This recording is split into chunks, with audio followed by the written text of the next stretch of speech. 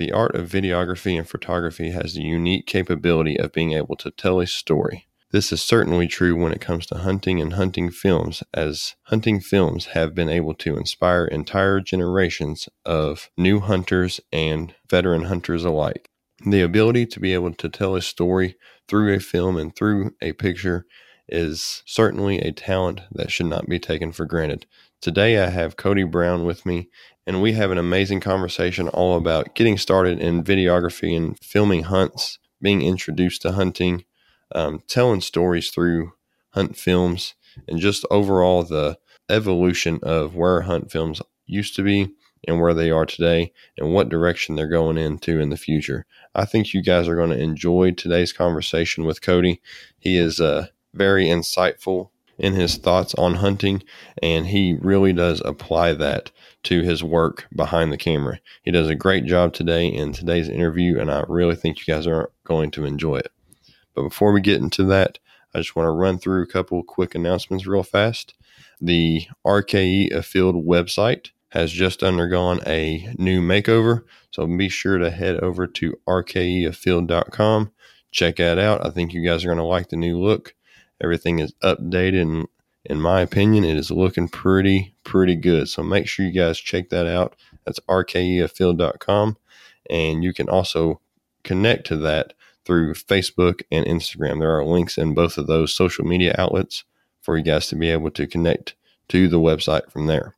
Now, also, if you haven't left us a rating yet, that would be great if you could go ahead and do that for us. Leave us a quick rating, and it would be greatly appreciated. Ratings is how podcasts are able to, gain momentum and be able to get going as far as climbing up the ranks in the podcast platforms. And it really allows us to get new, fresh eyes on our content and be able to continue to grow this movement that is the Rise Kill Elite podcast. So thank you guys, those of you who have left the rating. And if you haven't yet, just go ahead and do that. We appreciate it.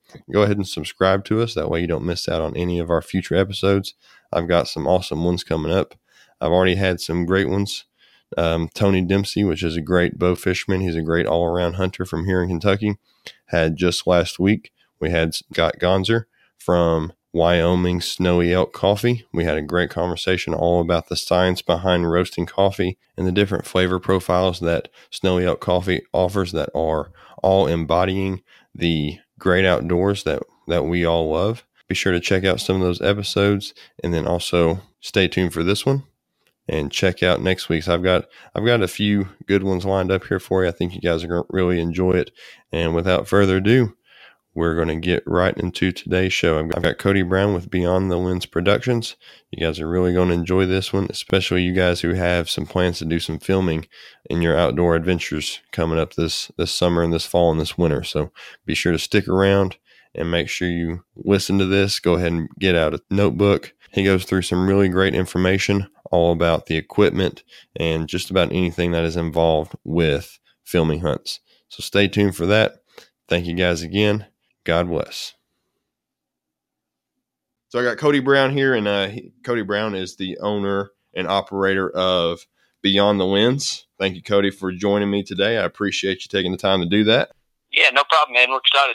So Beyond the Lens, it's a production company. So it's something that you and your wife do, and it's something that, for the most part, you guys do weddings and stuff like that. But how long have you been doing Beyond the Lens? So I've been doing some sort of, videography and photography work for, close to 10 years, in one form or another. But we've been owning the business now since, I guess this is coming up on our sixth year here since we've been doing our own thing. So we've shot for other people, shot for a church that I worked for in Carrollton, and so just kind of built up a lot of my know-how there.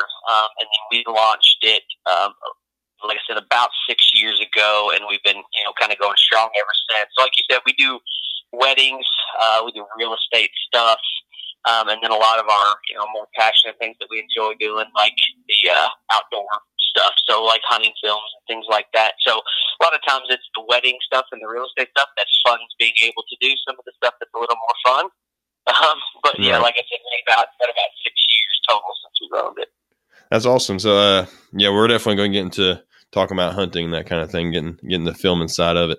That's a big part of it. And I've seen some of your pictures and some of your videos and stuff, and they are flat out awesome.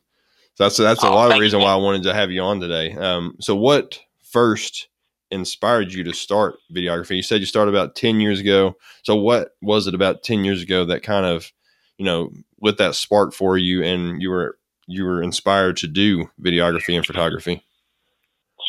Yeah, so, when I think back to kind of like growing up and things like that, I was kind of that kid too that always wanted to get like the extended versions of movies, all like the extra footage, and watch, a ton of the behind the scenes, how things were made, and would drive my sisters nuts wanting to watch all the bonus features on TV. So I could kind of see back then that I had an interest in knowing how that stuff happened, but it wasn't really until I picked up a video recorder. I guess, it was right about that 10-year ago mark. I was working for a church, and we wanted to begin doing just standard video announcements, basically. And we found this cheap handheld video recorder that somebody stuck upstairs. It was probably like 10 years out of date. And we just began doing things with that, and definitely piqued my interest. So I kind of, began to upgrade gear and purchase things on my own, and, shot stuff for the church. And then we kind of had our first opportunity to shoot a wedding. One of our friends was getting married, and he and his fiance at the time kind of had a unique backstory of, they dated for a while, were going to get married, split up, didn't see each other for like 10 years, went out to dinner one night, and then got married 6 months from that dinner. It was just like a crazy backstory. And so the pastor that was marrying them was like, hey, this would be interesting if people heard this story. And so we took them down to this lake and got some shots of them out on the pier at this lake telling their story, got some shots of them walking around, and kind of edited it all together. And that was like our first kind of custom video, that we ever did. And then from there, it was kind of like people started asking, hey, do you do weddings? What kind of stuff do you do? And so that really inspired us to kind of start the business from there. Kind of started as a favor, and then began to work into something bigger from that. Yeah, that's awesome that you guys were able to, take the talents and take the experience that you had and be able to apply it to doing something that you enjoy doing. That's really cool that you're able to do that. Yeah, and it was neat because we didn't really have that on our mind, on our heart to do really at all before that. And then it's kind of, once the bug bit, it bit pretty hard, and it just kind of took off from there. And so we just like being able to tell, people's unique stories. And so that's one of the reasons that we just keep doing it, is whether it's a wedding or a business commercial, or it's an outdoor hunting film, whatever it is, there's a unique story that these people are wanting to tell through video that they just maybe don't know how to tell, or can't see the story within the stuff that they do every day. And you get to go in and work with them to craft something unique to them. And I think that's just a lot of fun. Yeah, it's awesome that you're able to tell those stories. So when was it that you actually started to do filming with hunting? So when did you start filming hunts? I would say starting hunts, I guess it would have been probably 6 or 7 years ago for sure. I kind of came in on the back end. There's a guy that goes to our church by the name of Steve Meadows, and he owned a company called In the Woods Video Productions. And so he was really doing video work shortly after I got into it, but doing outdoor film work, way before me. And so as he, knew that I was kind of up and coming and started this thing, I ended up doing a lot of projects with them, from time to time, kind of a contract basis, helping them put together the DVDs and doing a lot of the editing and production of DVDs. And then he would take those and kind of sell them to his friends at work and different things like that, of people that are just interested to know what was going on with his season that year. And so it was a lot of whitetail hunts, duck hunting, always some turkey hunts. And that kind of got me into the rhythm of what kind of outdoor filming was. It wasn't super elaborate at that time. It was kind of like turn on a camera, talk a little bit from the stand, and go from there. But that was probably about 7 or 8 years ago that I began to work with them and help them out on those type of projects. Yeah, that's awesome, man. Like I said, I've seen some of the things that you've done recently, and it looks really neat. And the fact that you're able to, take some experiences from some other people is really cool that you're able to apply that. Now, do you hunt yourself? You're a hunter also, aren't you? Oh, absolutely. Yeah, man. Grew up hunting and fishing.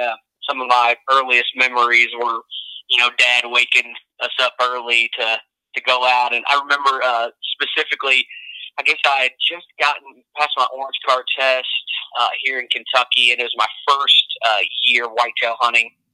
And they had this competition for youth weekend going on at Walmart in Carrollton, Kentucky, where I grew up. And it was the heaviest weight doe and the heaviest weight buck got a free mount that they actually paid for.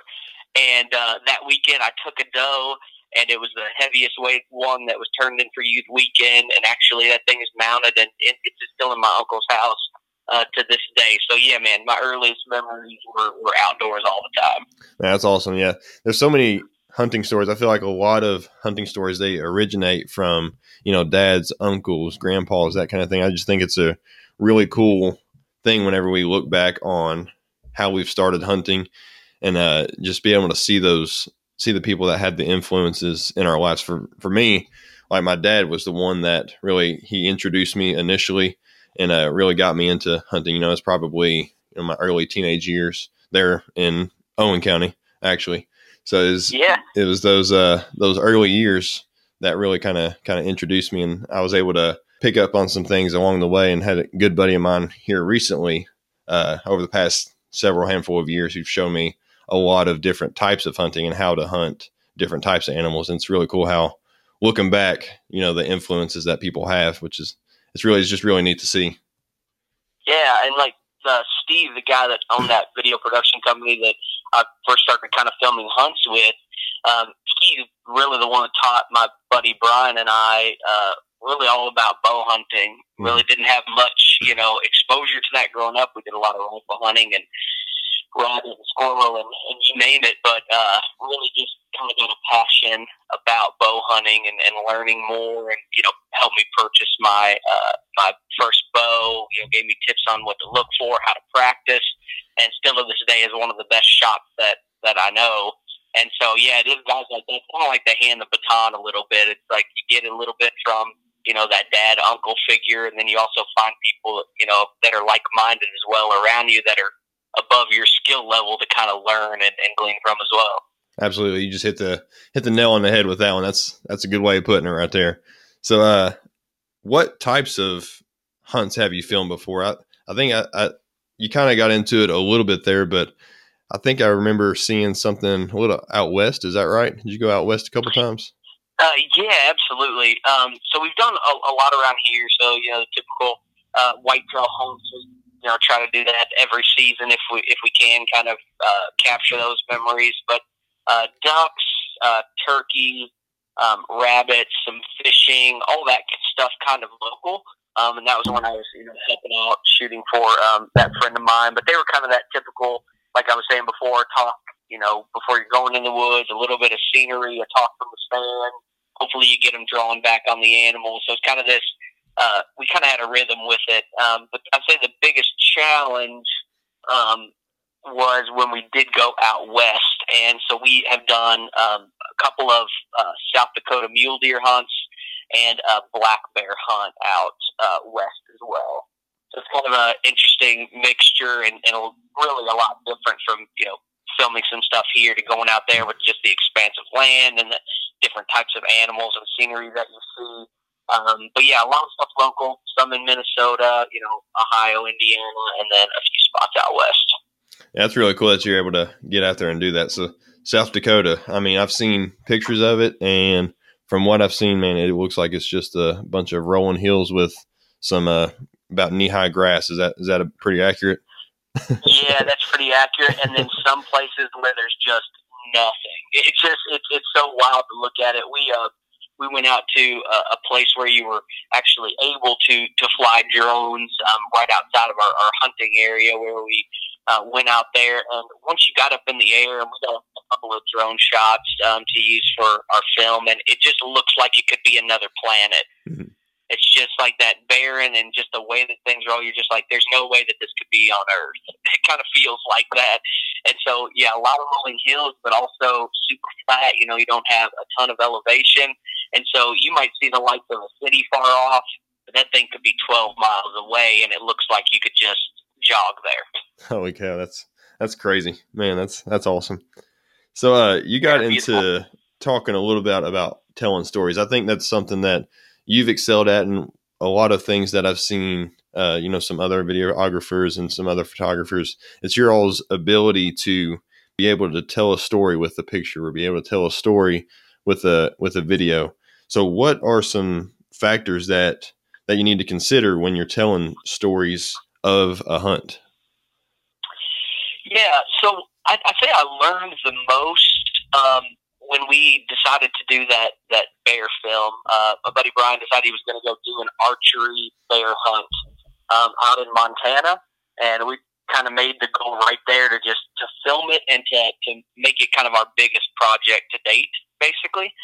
And so, we knew that we had to have some awesome shots of the animals. Obviously, it's kind of like what we're going out there for, but we also wanted to tell a compelling story and just be genuine with it. And Brian explained it in the best way I've ever heard. He said it's like you get a whole film crew together, a whole production. You get all the cameramen ready, all the gear you need. You go on set, which was Montana for us, and you're attempting to make this film where the lead actor, being the bear, might not ever show up. Right. Yeah. And so we're looking at it from that lens, and we're saying, okay, so how can we make this story about something that's even deeper than just the bear hunt? So if something happens that we go to Montana and we don't even see a black bear, which could happen, we were going in, on our own, never laid eyes on the landscape, really wanted to make this happen just on our own. And so we knew that could be a reality. And so that really challenged us to start thinking about other aspects of the hunt. And what we ended up landing on was Brian's grandpa, the one who, just like you were talking about earlier, got him into the outdoors, took him fishing, took him hunting. He had a really close relationship with him, kind of raised him a lot of his life. And he was currently in a nursing home and couldn't do hunting, any sort of hunting or fishing anymore. And Brian still had that strong connection with him. And so the beginning of the film was Brian going into the nursing home and having a conversation with his grandpa about the hunt we're about to go on. And it just happened to be, for coincidence, that his grandpa had two large black bear paintings on the wall of his room in the nursing home that he had brought in. Oh, man. And so, we were able to focus on that. And so the whole story was really crafted around their relationship and this first trip out west for Brian. And so we really drew off that kind of relationship so that we sort of had a unique angle to go off of. So it wasn't just about the hunt. And so that kind of changed our storyline up a little bit. So I would say when you're looking for, the story, it's kind of one of those things. The hunting films have been done a million times. Yeah. And so it's like, I would look for what's unique to you and genuine to you, and try to tell the story from that perspective. And then look around you, what kind of scenery is around the area where you're hunting? How could you, get some shots of that to edit in and over top of the footage, of your hunt? And, I think being genuine is kind of the big one here, because it's so easy to either get nervous in front of a camera, or, maybe you're not super comfortable, haven't done it a lot, and so you end up kind of coming across as maybe an outdoor personality that you've heard before. And the thing about audiences is they smell that stuff from a mile away. Like, they want you to be genuine to you. So I would maybe figure out, what is it that drives me? What is my motivation to be outside? And then just try to tell that in a unique way. So it's, the hunt is a part of it. But if you ever watch that bear film, and we maybe talk about it at the end, or people could watch that if they want to, you'll see a much broader story outside of just the hunt of Brian and his grandpa, and then really us as the crew kind of celebrating, what took place and just kind of reliving that memory. And so maybe take a step outside of just the hunt and look at some unique ways with whether it be your motivations or the scenery around you that you can make it about the adventure itself, and the hunt is just part of that. Man, that's pretty awesome. I think kind of like you said, that ability to be able to, find the alternative story, I guess is what I'm trying to say here, but be able to find the story that's not just about the hunt, but it's more about the people. I mean, a lot of the good hunt films that I've seen done, like, I don't want to throw any names out there because I want this to be about you, but a lot of the ones that I've seen, they have that ability to be able to, take what's going on with the people that are hunting rather than the actual hunt themselves. I mean, like you said, there's so many films out there where, all you're seeing is kill shots and you're seeing, animals hit the ground and that kind of thing, but it just lacks that ability of being able to tell that story like you were getting at there. And that's pretty awesome that you guys were able to get the black bear pictures in the nursing home. And that's crazy.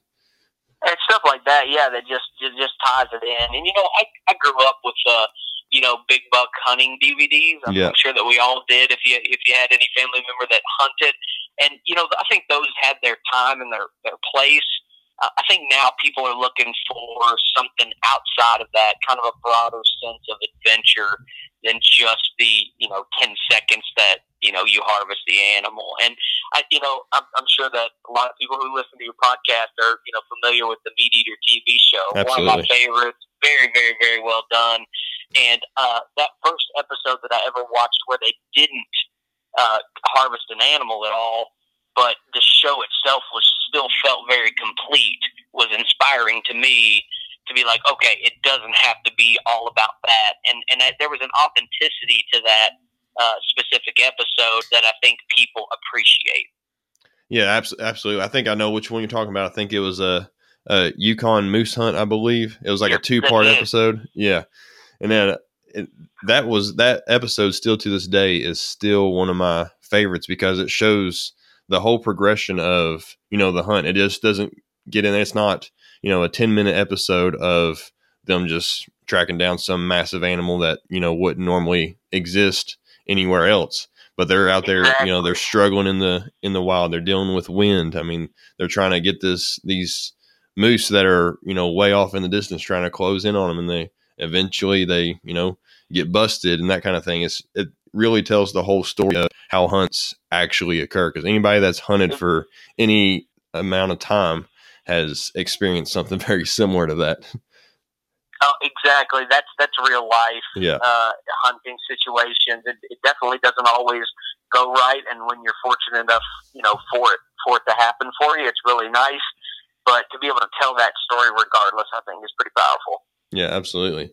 So, what kind of challenges have you faced while filming hunts? I mean, I know dealing with weather may be an issue. I mean, there may be all kinds of things that you can kind of give us more insight in, but whenever you're trying to film a hunt and, what are some challenges that you faced while you're trying to do that?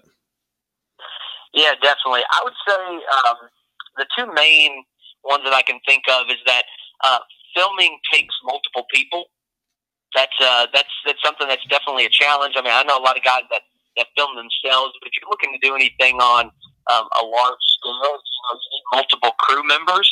And so a lot of times that's cool if you're just hiking around in the mountains, but when you're actually trying to, pursue an animal, that's double the noise, double the scent, double the movement, that up in a tree that, right. They can be spotting, or, double the times that you can get sky on if you're trying to spot and stalk an animal. And so a lot of times you have to be okay with some stalks getting blown for the sake of you filming. That's one of the things that happened to us in Montana and multiple times in South Dakota. Mule deer are so tough to stalk. And so we, on the Montana bear hunt specifically, we, blew, I think, 3 stalks before that successful stalk on that last bear. And so a lot of it, that's challenging. And sometimes, if you're thinking if we were just hunting, I could have done this on my own. And so, you're trying to be sneaky. You're trying to cut down a little bit on your footprint and getting skyline up on a ridge or something like that. But it just kind of comes with the territory that it's a little bit tougher to harvest with multiple people. So that's definitely a challenge, and I think you have to be okay with not getting the animal every time, because you are wanting to capture it, and with that just comes the risk of getting busted a lot more often. So that's definitely the first one, and then the second one is probably the gear. Like you mentioned, weather is a big deal. When it comes to cameras and water don't mix too well.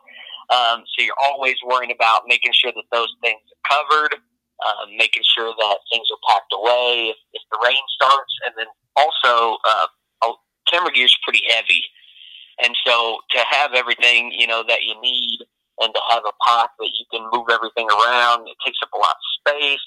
It's heavy, and so you really have to be committed, to doing it. And sometimes in your mind, you're like, it would just be easier to leave all this stuff at home and just hunt. And so, there's a time and a place for that, obviously. But, if you're committed to doing it, just know that it's a lot of times uncomfortable. Weather definitely affects things. And then the fact that, when you have multiple people on any kind of hunt, you run the risk of getting busted. Yeah, definitely. That's definitely a good way of putting it, because you're going to have that scent that you normally carry is going to be multiplied by however many people you got with you. So that's definitely something I can see being an issue, because I've been hunting by myself before and gotten busted. So I can imagine, having 3 or 4 other guys with me. that's insane. Yeah. We learned our lesson kind of on that, the first bear stalk of that hunt. In the film, we came up, wind swirled, this bear, catches wind of us, and we're at about 50 yards probably at this point, and just looks right at us. First bear that I've ever seen up that close. I forget to press record on the camera. Brian forgets to draw back on his bow, and it was just a mess. And then we kind of had to just regroup after that. Okay, now we know we need to stick a little bit closer to one another, kind of be one object instead of two. And so it's definitely a learning process with any of that. Yeah, absolutely. I've tried to record some of myself doing some like solo hunts and stuff, and usually what I end up with is about 3 to 4 hours of nothing. Right. Yep. It ends up being that way. Yeah, definitely. I don't know if you're familiar with Tim Burnett. He's a solo hunter. He goes around. Yeah. He films his own hunts along with Remy Warren. And he kind of got into a little bit of what you were getting into there, where you get mad at the cameras almost, because if you could just drop the cameras, then you could just hunt and go out there and get the job done a lot faster than trying to get it done. But it requires that passion, requires that patience, and that just the desire to want to tell the story, to just kind of endure it and get through it. He kind of got into that a little bit. Absolutely, and I would even say from the hunter's perspective, that once that has some guys that are going to film his hunts, that takes a high level of patience too, because videographers, just kind of the way their mind, it's just the mind of an artist works. You see something that you want to get, and so you might be in the middle of hiking, up some steep inclination, and then just steep incline, and so then you're like, okay, we need to stop, go back. Can you go back about 20 feet and then walk past me again? And your mind's on, okay, where are these bears? Where do we need to get to start looking through binoculars, or even where are we going? Where these mule deer might be bedded, or even these ducks got to get out here and get these decoys set up. And then you have this videographer asking you to redo something basic like walking. Yeah. And just because they're looking for a specific shot that they know will help tell the story, and so you end up having to redo things a little bit as well, which takes time. So, like you're saying, there doesn't have to be a passion for it to be able to want to share those stories, and then just communication between who's filming and who's hunting to know that, hey, these are things that we have to get, and so we're going to take the time to do it as well. But definitely, it's a little bit of a handicap when hunting, but the end result is great. So it's just kind of paying the price more than anything. Yeah, that's a good perspective, good point of view you included there, because hadn't really thought about it from the hunter's perspective, and yeah, I can definitely see how that would require quite a bit of patience and require quite a bit of understanding for what the videographer is trying to do. Yeah, and it's good if you have a hunter that thinks that way, Yeah. that either is a videographer themselves or kind of know what they want. But there's no doubt in my mind that on a couple of those blown stalks that we had specifically on the bear hunt, that Brian probably would have harvested one of those bears. But when there was two of us going, it just didn't happen. We spooked him a few times. The wind swirled, like I said, another time. And so, had we not been on the same page, that could have been really frustrating for him. But knowing what our goal was to be able to capture that story and share it. And, that one we really started off with the desire to put it in the Full Draw Film Tour, which is the Realtree owned it at the time, Yeah. but it's an archery only film tour that rents out theaters, and so that was our goal in making that. And so we knew, hey, it's worth it. It's worth paying the price of blowing a few stalks if the end result is we get to share this story. Yeah, definitely. That's awesome that you guys had that in mind. That's really neat.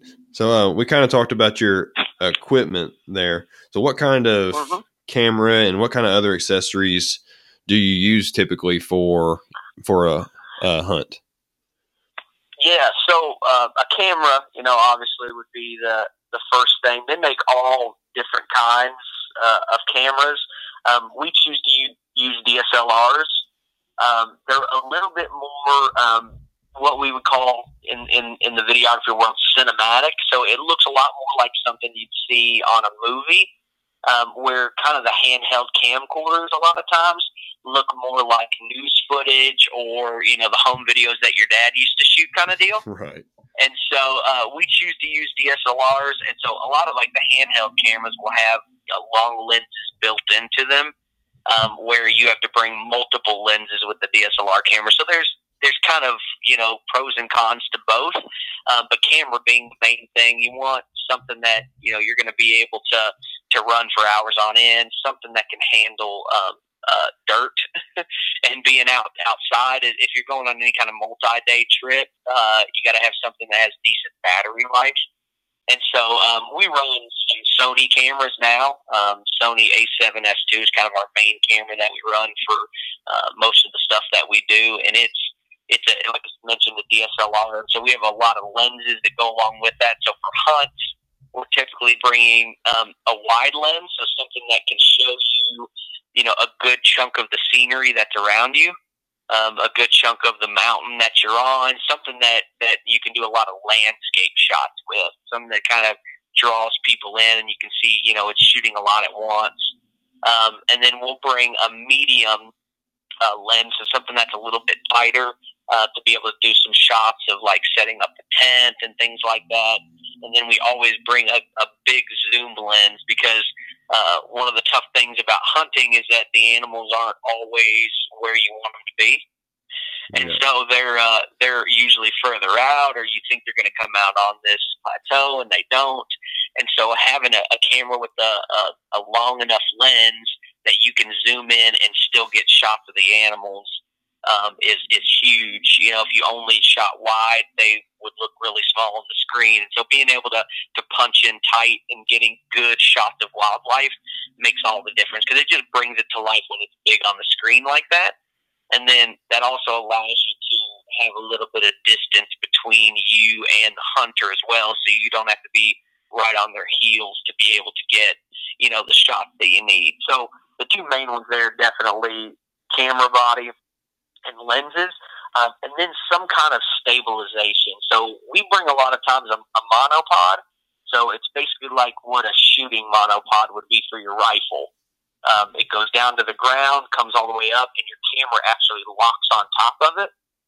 And what that does is it gets the camera out of your hands, because you don't realize how shaky that you are until you try to hold a camera still in your own hands. You just shake so bad. And so what that does is it plants that camera firmly on the ground. It has a little feet on it, and then you hold the actual pole, and then you can, move it back and forth and capture the stuff that you need to capture of the animal. So it's just a little bit of stabilization so that your footage isn't shaky and it's nice and crisp and clear. A lot of times we'll bring a tripod as well. So monopod obviously being one leg, tripod being three. And then if we're doing something where we know that we don't have to pack weigh in, so if we're doing something like a deer hunt here back at home or a duck hunt or something like that, we have this thing called a 3-axis stabilizer. So what it basically is it has little motors, and you hook your camera right in the middle of it.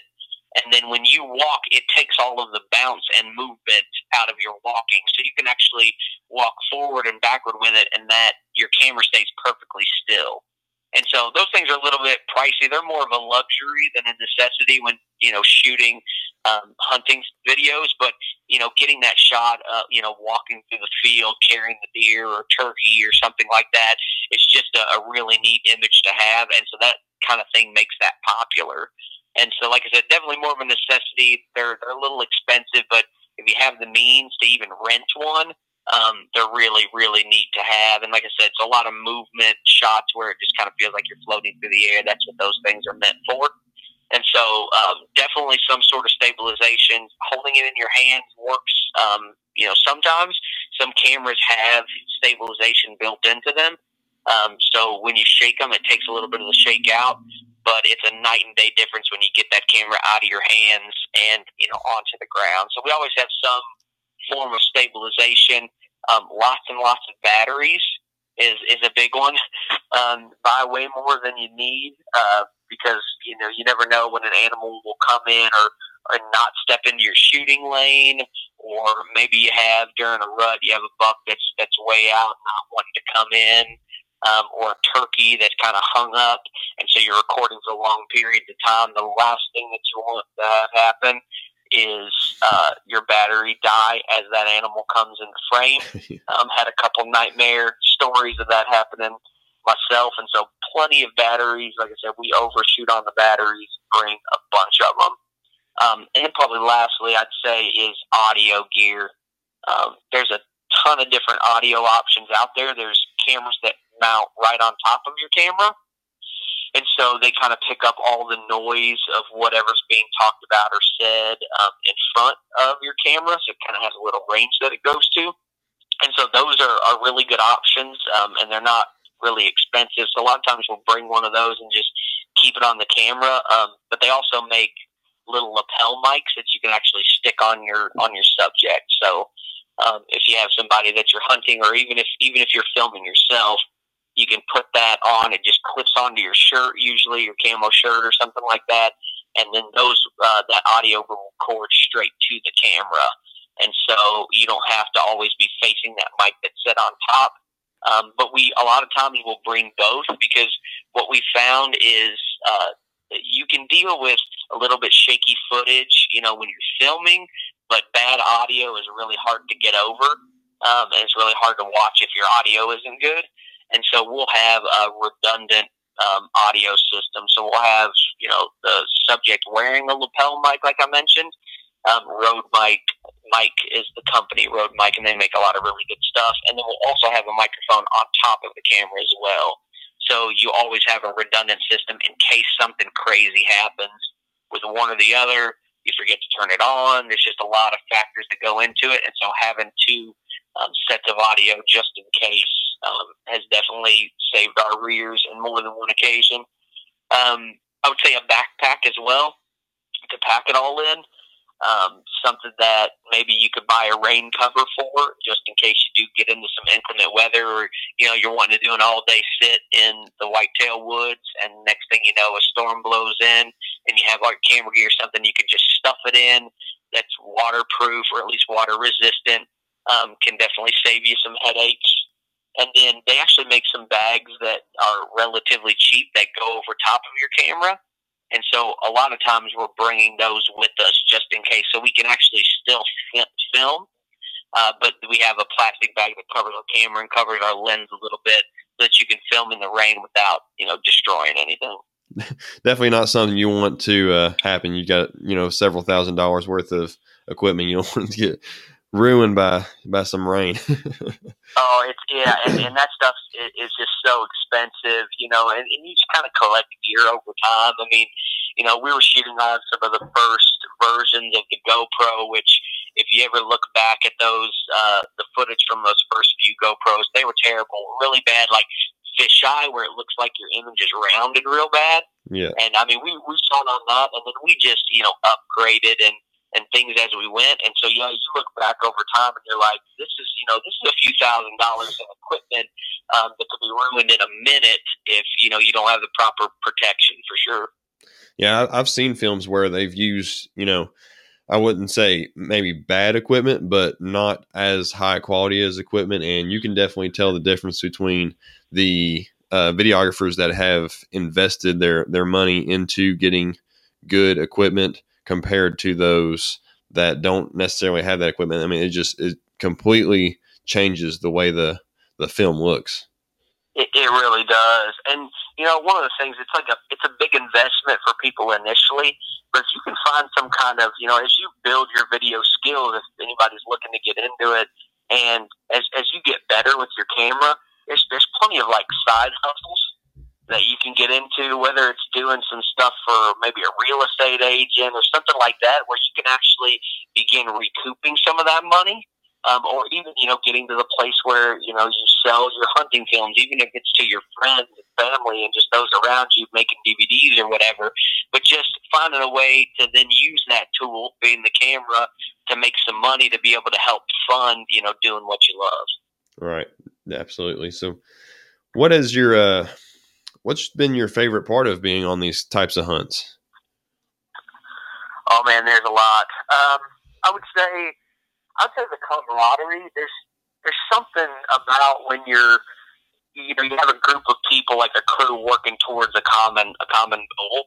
And so, for the bear film, it was that there was 4 of us really working towards, creating this film.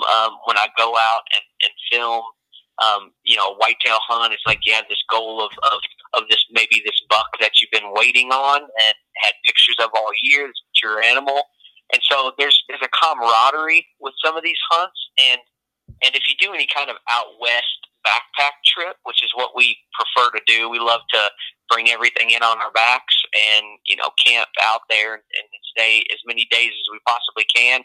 It's really nice to have somebody to suffer through that a little bit with, and so you have this goal of making a film, and you also kind of have the camaraderie of like, hey, I know this weather's bad or we've blown 3 stalks, but you still have this common goal to work towards, has been a huge part. And there's something that happens with relationships that when you go through bad weather or bad hunts, and then especially even successful hunts, there's a bond that happens there. I don't know if you've experienced it with anybody that you had the opportunity to hunt with, but every time you get together, you just talk about these stories again. And it just brings up that excitement. And hey, remember that time when we were snowed into to our tent in South Dakota for 2 straight days? And you can relive it and laugh about it. And so it really is a camaraderie when it comes to these type of hunts. It's probably one of my favorite things. And the other side kind of goes along with it is just the disconnecting from everything and being able to focus. Be out of doors, be on some wild expanses of land, or be in the back, 40 at my parents' place, whitetail hunting, and just be able to disconnect from it. And then really, especially right now, we film, like I said, a lot of business commercials and weddings. And so we're always, going and seeing kind of the same type of scenery, shooting in the city and things like that. And so to change perspectives and be able to look at the world through the lens, just like we do for our jobs, but get to shoot trees and animals and wildlife. I think the disconnecting from everything, is a huge part of it for me. Yeah, that's awesome. That's definitely a good balance that you have to consider. Is the seeing all that, like you said, the same type of scenery. You're seeing the concrete and a lot of the different things, and then whenever you're able to get out into nature, it's reinvigorating to a certain extent because you're able to, disconnect, reconnect to who you actually are and what you're actually passionate about. Absolutely. Yeah. So, how has being on these types of hunts, How has it, in filming hunts, how has it made you a better videographer, photographer, just overall? 'Cause we've talked about a little bit about you doing weddings and doing different business things and different types of like that. How has the hunt specifically, going out and filming the hunts, how has that improved your skills? Yeah, man, that's an awesome question. I would say that being a hunter in general has helped me sharpen, my videography skills, and then obviously going on this hunt has done it even greater. But you have to be as a hunter, you have to be aware, picking up on small movements and subtle differences in landscape and all that. It's helped me notice, I would say, smaller details when I am doing a wedding, for instance, and just having an eye out for like the small details that kind of help bring a video together. A lot of times it's not the main subject of a film or kind of the main content, but it's a lot of the small in-between shots that make the difference. And so I would say that's the same for weddings especially. And so just having that eye for noticing subtle things and subtle differences and details that I could then capture. I think a lot of that definitely comes from sitting in the woods, because the majority of my experience is whitetail hunting, and you just got to have a good eye and noticing just kind of those small things, and then going out west and trying to look through binoculars and find a bedded mule deer when you're looking at hundreds of acres of land around you. It definitely sharpens your awareness, I would say. And, spotting game definitely, bleeds over into other areas for us. So I would just say that the detail that you can capture and see when you're hunting definitely would play a part in, being able to look at a large scheme of a video or a business commercial that you're wanting to shoot, and really being able to hone on some specifics that help set it apart. That's a great way of putting it there. Before we get going here, do you have any hunts coming up this fall that you're planning on filming? Yeah, we're going back to South Dakota again. We love it out there. It's a lot of fun, and so Brian, my buddy, and I are actually going to go back again. This will be our fourth trip out that way, and so if we harvest this time, we'll probably be putting together footage from the 4 years that we've gone, and try to make one big project out of every time that we've gone down there, and just the stuff that we've learned along the way, which I'm really excited about, because the first year we went, we bumped deer like crazy. We really were learning about how to hunt that area, and so we bumped so many deer in that week that we were there.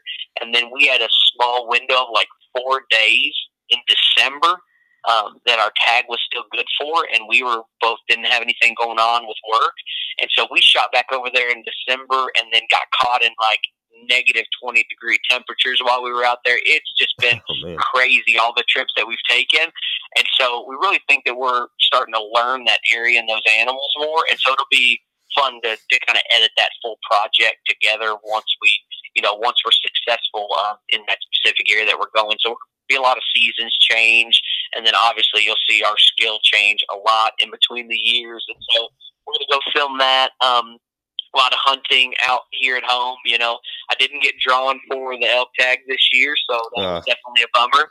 Yeah, I didn't either, so don't feel bad.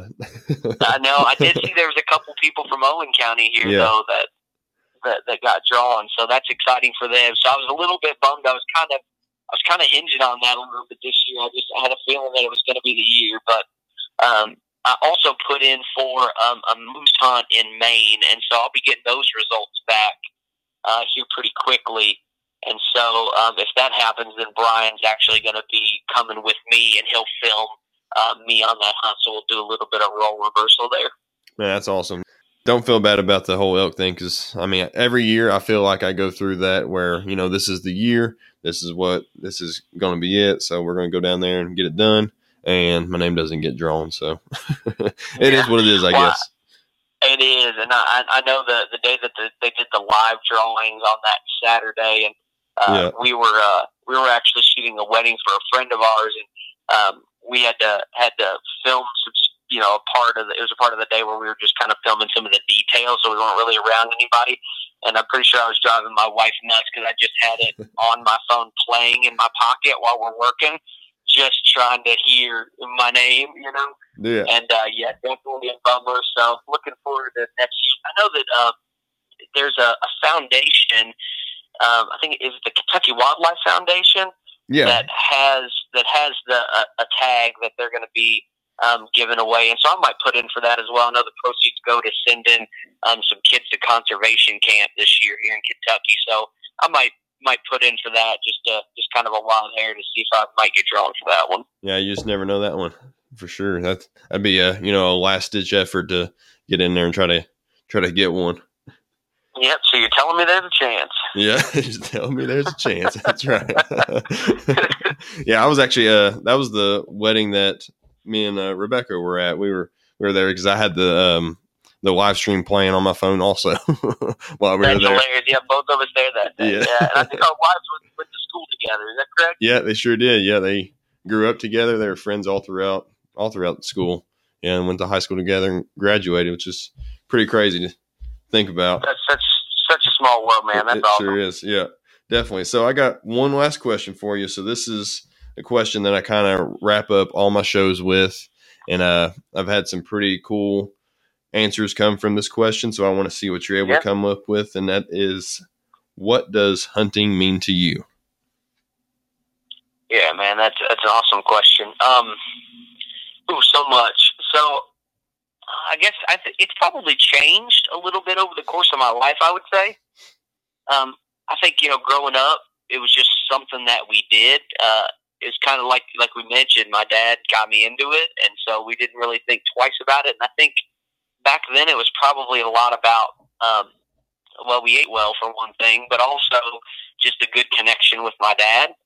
It was just something that we did together, which was really, really special. And then his friends and my friends, I think it kept me engaged in it because we kind of had a community of guys that did it. And then it was something for Dad and I to go do. And so we just enjoyed spending that time together. But I think as I've gotten older, it's really been, I think, become more of an important part of my life maybe than it even was back then. You spend a lot of times at events, like I mentioned earlier, behind cameras and behind computers. And so just that reconnection time to nature and to wildlife really helps me kind of press a reset button on life. Just like everybody else, we're very, very busy. And so just looking forward to those, whether it's an evening, like at my parents' property hunting, or if it's, a week out west and getting the opportunity to do that. I never feel bad coming out of those environments. So it just kind of resets me. And then for me, being a believer as well, I always just feel closer to God in those type of environments, and having the opportunity to pray and just to spend some time, whether it's in the deer stand or out on the mountain, just means a lot to me. I think it helps center me, and it makes me a better husband, a better boss, a better friend. Just kind of like you mentioned, it kind of just brings us back to the roots of who we are, I feel like. And so I think it's changed a little bit, but I'd say it's more vital to me now than it's been in my life any other time. Dude, you just killed it with that answer. That was spot on. Holy cow. Thanks. Yeah, some of the greatest moments I've had with God have been out hunting, when I'm just out there by myself, nobody near me. It's just basically me and God and what He's created. And some of those moments are just, it's hard to put into words what what you're feeling and that kind of thing when you're going through that. And it's like you said, it's reinvigorating. It kind of resets us, gets us back to where we are. That way, when we do come home, we can be better husbands. We can, in my case, be better fathers. We can, take care of our obligations that are out of the woods by resetting ourselves while we're in the woods. Absolutely. And I've started to bringing something to write on, like a journal type thing with me, because I've just felt like a lot of times when I'm out there, it's the clearest time for me to think and to, like I said, reset. And so I've begun writing, those experiences and those things that come to my mind down. And And just being able to look at that, come back and look at that later and just remember what it was like is really neat. Yeah, it's funny that you mentioned that, because that's actually something I started doing back last deer season, and I'm actually sitting here looking at the journal sitting on my bookshelf right now, and I've started writing down for every hunt I've gone on since I think it was the beginning of October of last year. Every hunt I've gone on, I've written down like a little summary of where it was, what was the weather like, and that kind of thing. I've actually got a future episode planned where I'm going to talk about getting into, journaling your hunts and that kind of thing. So it's awesome that you just mentioned that. That's great, man. And it's so, because it can just blur together so much. And so, being able to write that down and then just think of later on being able to pass that down to your kids, for them to read about something that you were passionate about. That's so cool. Absolutely. Absolutely. So thank you, man. That was a great conversation. So where can listeners learn more about Beyond the Lens Productions? Yeah, so we're on all of the social media stuff. We're on Facebook and Instagram. It's just Beyond the Lens Productions, and then at Beyond the Lens Productions for Instagram. So you can connect with us, any of the Facebook stuff. We actually have a website as well that's beyondthelens.tv, like television. And so they can go on there and see a lot of what we're currently working on. You're going to see a lot of, weddings and business commercials and things like that on our site. A lot of our wildlife stuff actually lives on another website. It's contactoutdoorsmedia.com. And on there, the bear film that I had mentioned is on there. A little teaser that we put together of one of our South Dakota trips are on there. And that whole website is a place where Brian, the guy who's the subject of that bear film, where he kind of just collects the hunts that he's been on. He does some blogging. And so I'm the videographer on staff there for Contact Outdoors Media as part of the team. And so you can see a lot of our work just right there on that website. Awesome. I'll be sure to put that link in the show notes as well for both of those, for both your business website and for Contact Outdoors Media, for sure. Awesome. I appreciate that, man. No problem at all. No problem at all. But, man, this was an awesome conversation. I'm glad we were able to get together and have it. I think we were able to get a lot of great things out of this one. I just want to thank you again for coming on, taking the time out to get on here and, talk about what you do best. I appreciate that.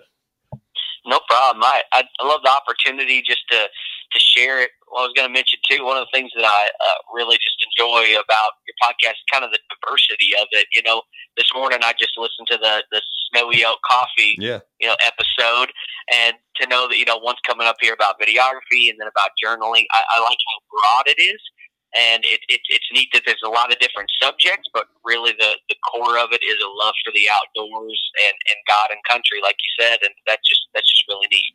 Well, absolutely, man. I appreciate that. That's really what kind of drove me to do this podcast, was because I could sit here. I mean, there's all kinds of podcasts already out there about, tactics and techniques. And quite honestly, I couldn't really do a podcast on that because I'm still learning all that kind of stuff myself. So I wanted to come to, get something together that I could contribute to this arena.